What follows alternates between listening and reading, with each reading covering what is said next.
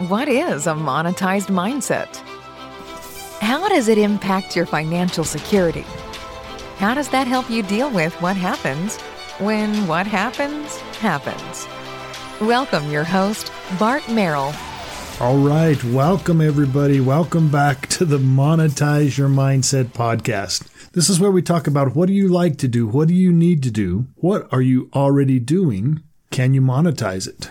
Or better yet, let's monetize it. Let's create financial security by monetizing what you already know. First off, I want to promote my event that is coming up October 26th. It's at the Megaplex Theaters on Geneva in basically Orem, Utah, but it's actually called Vineyard. And it'll be from 9 in the morning till 5 p.m. And we'll go all day. And this is turning your interest into income. So it's creating a stream of income from stuff that you already do, stuff that you already know, stuff that you may want to know or need to do. It's going to be a roll your sleeves up, make lists, make to-do lists, make ways to turn your interest into a stream of income. This isn't a warm, fuzzy, get in touch with your feelings event. It's going to be an awesome event where you can interact with many people doing many different things. We're going to have me and two other presenters. At least two other presenters. We're going to have a panel of people from different walks of life. One is a horse trainer. One is a manifestation queen, Miss Kelly K. Walker. The horse trainer is Sydney Jackson. We're going to have Carolyn Blossel, who is an investor, a real estate investor. We're going to have Keith Crossley, that is a restaurateur, and he's going to tell you how he transitioned from 7 years in corporate to owning restaurants, owning real estate, doing stuff. And he has some very good insights. Really, all of these ladies are really terrific, ladies and men. Sorry, Keith. All of these ladies and men are really great presenters, and they have really good ideas and really good value that they can share with you.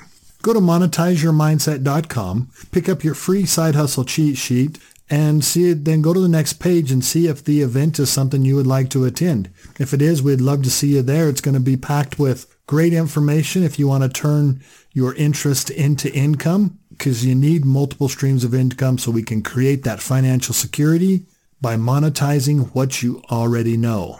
Okay, with that, let's get on to the podcast today. Today, I want to talk about worry and self-talk, and I hope I get through all of it.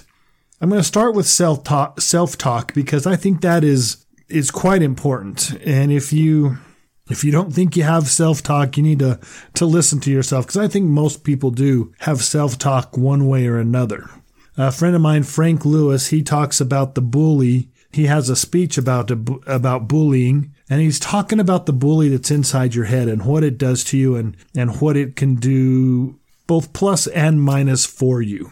Okay, so let's get this thing. So I heard this quote or saw this on Facebook. I don't even remember where I saw it. I have a problem with all these things these cool quotes and stuff that I don't remember where they came from. I believe this was from Richard Paul Evans, his book and planner or organizer that he's launching.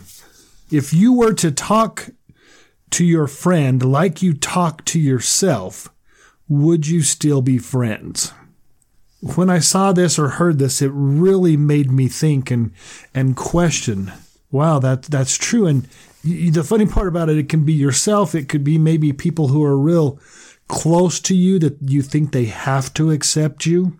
But if you talk in your head, I mean, sometimes I self-talk in Japanese, and I call myself a baka, which is a really bad word in Japanese, but it translated directly, basically calling myself a fool. You know, you're foolish. But in Japanese, it has a connotation that's a lot worse. Anyway, I find myself calling me that when I do something stupid or do something wrong, which isn't a good thing. So let's think about this. You're sometimes your own worst critic, or the biggest bully. You're the Biff of Back to the Future to yourself. And the problem is you need to not be George McFly, at least the George McFly in the first Back to the Future. You know, like I said, most of us have that negative self-talk, but what can we do about it? And in full disclosure, I'm not a clinical psychologist. I'm just sharing my thoughts from my own experiences and my own feelings. I'm not one that is perfect at this at all. But I think I've grown up with, I think I have enough confidence grown up with the name Bart. I fought a lot in school, in both grade school and high school. It's kind of like the Johnny Cash song, A Boy Named Sue. I kind of think it made me tougher and made me let things just the water run off my back is what I think I am. But still, I talk to myself a lot in that sometimes I say, like I said, the baka thing, or here's one that's big for me. When I'm not performing to what I think is my potential, which is basically all the time, because I do believe I have a lot more to give that I hold back. But sometimes I can call myself lazy. I think a lot of us may not be reaching our potential. And when we're performing at a lower level, I think sometimes we do call ourselves lazy. Can you guys relate to that? And that's not what we should be doing. I mean, that self-talk is not good for us. I think what the self-talk does for us is it could manifest. And Kelly Walker, I know you're going to laugh at me for saying this because I don't like the word manifest. I believe you're trying to make something appear that's not caused by your thoughts. Sometimes I relate it, and this may be my problem, my hang up with manifesting. It's kind of funny. I believe in visualization, vision boards, and creating your optimism, but I call it focus, not visualization. I call it visualization or focus, not manifesting. Sorry, Kelly, and I'm not trying to down on you and what you do, because I believe what you do is important. I just call it focus. I feel better with that word. So I think I was starting to mention about the commercial on TV that sometimes runs late at night. That is the magic holy water. I don't even know what it's called. But you have these testimonials of people saying, yeah, I ordered my magic holy water and I got it, and a check for $40,000 showed up in my mailbox. Well, number one, if a check really did show up in your mailbox for $40,000, it was probably because of something you did, not because of the holy water or the rainwater or whatever it was that I saw a long time ago. So my point being here is your negative thoughts can actually cause you to go that direction. Okay, I'm lazy. Pretty soon you're going to become lazy, or I'm a baka. And pretty soon I'm a baka. And for my Japanese friends that listen to this, I don't mean to be swearing on the radio or on the podcast, not on the radio. So what do we do for this? What can we do to stop this? Here's what helped me. And if you are anything like me, this could help you. I think the most important thing is awareness. You need to realize that you're saying and thinking these things. I'm in Toastmasters, and they have what they call an Masters report that they give after every meeting that counts your ahs, your ums, your so's, your ands, the filler words that you use during your speech. And it's funny how once you realize that you're saying these words, whatever your favorite word may be, it could be it could be it could be and, it could be a lot. Mine happens to be so, and I still say it, but I don't say it as much as I used to. But once you get an idea of what your favorite words are, the words that you use a lot, you start to catch yourself. And as you continually catch yourself, you'll significantly use that word less. I believe it's the same with self-talk.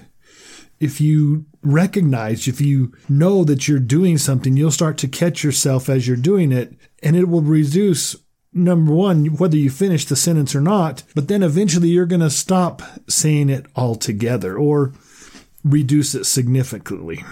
One of the things that Richard Paul Evans does is he says to himself every morning, today I will treat myself like someone I love. I believe that him doing this, it makes him aware continually throughout the day. And he may even say this 2 or 3 times a day. I don't know. Maybe even after every time he catches himself to say something negative about himself, he says it. I think that would help, because then you start to reframe what you're thinking into, today I will treat myself like someone I love. I think that's an awesome reminder, and it'll help you overcome this negative self-talk. Now, I want to be a little bit real here, and this may get me in trouble, and I'm okay with that. But here's the truth. Some of the things that we say to ourselves may have an inkling of truth. If I'm not performing to my highest ability and I call myself lazy, it's got a tad bit of truth there. I am a little bit lazy, but I don't need this pointed out 20 times a day. That's not going to help me. And so the point here that I'm trying to make is that some of the stuff we say to ourselves may be somewhat true, and we need to realize that. So when you hear these things that you say to yourself, take the criticism and take what is powerful for you, okay, and then reframe it. So when you're speaking and you have the Master report come out and you hear that you're saying so a lot or whatever the word is, in speaking you just don't say it. You leave a pause, you leave a space, because usually the filler words come in when you're trying to think about something.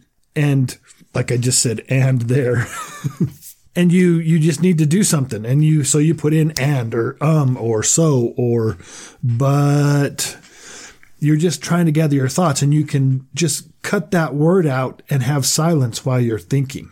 But when it comes to negative self-talk, in my opinion, you can't do that. You need to rephrase whatever it is you're saying. And so let's say I'm not performing to my highest ability and I call myself lazy. Well, I stop that and I take it in and I say, okay, I'm not performing to my highest ability. What do I need to do to help create myself performing to the level that I want to be happy with, or that I would be happy with? So I would rephrase that to, today I'm going to perform to my highest level, to the ability that I have, or to my best ability. With that rephrasing, it's kind of like visualization. Before I do it, if I start my day with that, before I do it, it'll help me focus so that I don't waste time, whether it's on Facebook or whether it's with a game or whether it's watching TV. And I think that's something that is important. We rephrase that. Now, I did a little research before I made this podcast, so I did research. I also asked questions on Facebook to see what other people do. And it's kind of funny how everybody knows that it's there. Everybody is trying to do something to fix it, and it's just whatever works for you. So from the study, from the article that I pulled up, there's been dozens of studies that have been done to test the effects of both negative and positive reinforcement in your head. So visualization or negative and positive self-talk, and that it helps with good or bad goals. So from the study, there's 5 things you can do to help prevent this. Listen critically to your inner critic is number 1. Create psychological distance from yourself. Fit your conversation to your goal, and treat yourself as a friend. Say, I don't instead of I can't. So there's 5 things there that you can do. So let's take a look here at number 1. Listen critically to your inner critic. In situations where your mind is just going crazy and talking to yourself, listen to those things. And it's kind of like I said about some of those things could be valuable things that you need to change. So listen to them objectively and keep the good, things that you need to change, throw away the bad, and then rephrase the question to where it's going, or the statement or question to where it's going to help you. Take, for example, the fact that I'm not performing to my highest ability. So me calling myself lazy doesn't do me justice, doesn't do me any good. But if I take that and transform it, like I said earlier, to today I'm going to perform to my highest ability. If I say that a couple of times during the day, it's going to keep me focused on what it is I want to do. So I really like that. Listen critically to your inner critic and keep what you need to, throw away what you don't, and then reshape it. Number 2 is create a psychological distance from yourself. So if I can stand back from myself and look at the situation objectively, I can ask myself, okay, why do I think I'm lazy? What is it that I need to do to reverse that or to fix that problem? And once I have that all set up, I can get rid of the guilt or the stress that's involved with all that and just makes it more positive. Also helps with the reframing when I can step back and say, okay, I need to do X, Y, Z today so that I don't feel like I am lazy and that I'm more productive.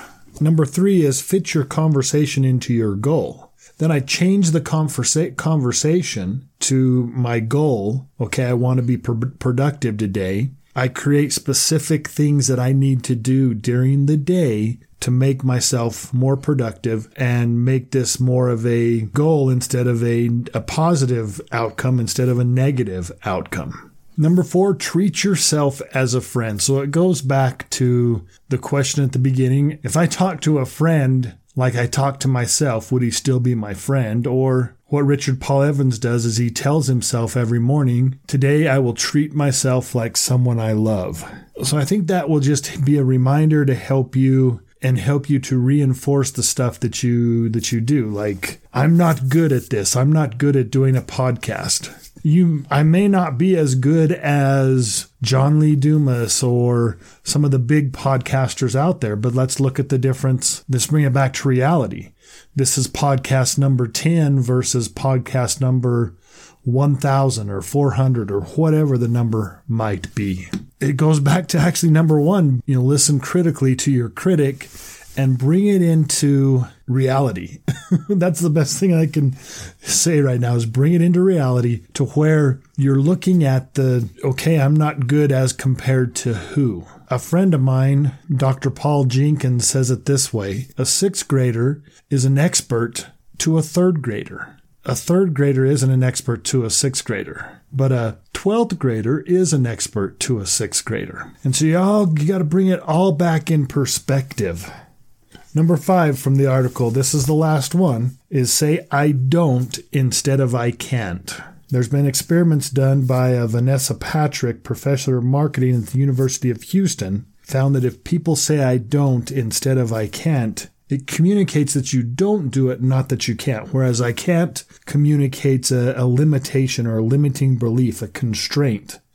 So when you say I don't, it gives you a feeling that you can change it. And so if you are going to have negative thoughts or say something negative, use I don't instead of I can't. I can't buy those shoes until payday. Means your brain is hearing I can't.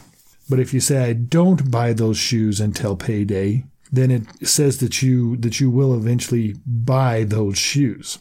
So that's from the article that I read. Now I want to share some of the responses I got from my Facebook post that I put out there about not limiting beliefs, about negative self-talk and what other people do.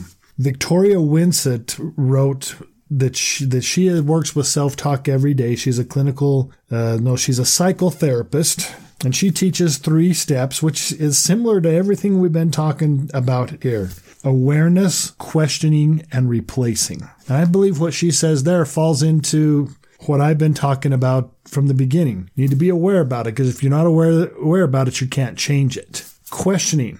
I believe that falls into, okay, there is possibly some truth there. Let's be realistic and keep what we need, throw away what we don't need, rephrase it to where it is a goal for us, replacing it with a goal.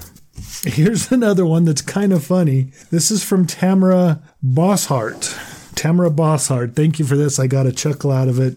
And this is what she says. I'm reading her words exactly.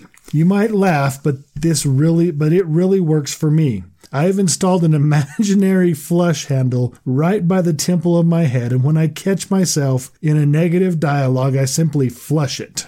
I can hear the water drain, I can see my thoughts go down, and I know it sounds really weird, but I swear it helps. The particular thoughts never return. Oh, and then she finishes, don't worry, you're the only one that knows it's there. No one else can see the little flush handle. Thanks for your response, Tamara. And then Sarah Susevo.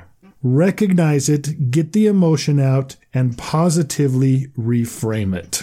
So it seems like I had many other ones. I just picked a few, but I think I'm going to end it today. I said I was going to talk about worry. I'll pick worry up on the next one. I'll just leave you with one little tease about the worry podcast that's coming up.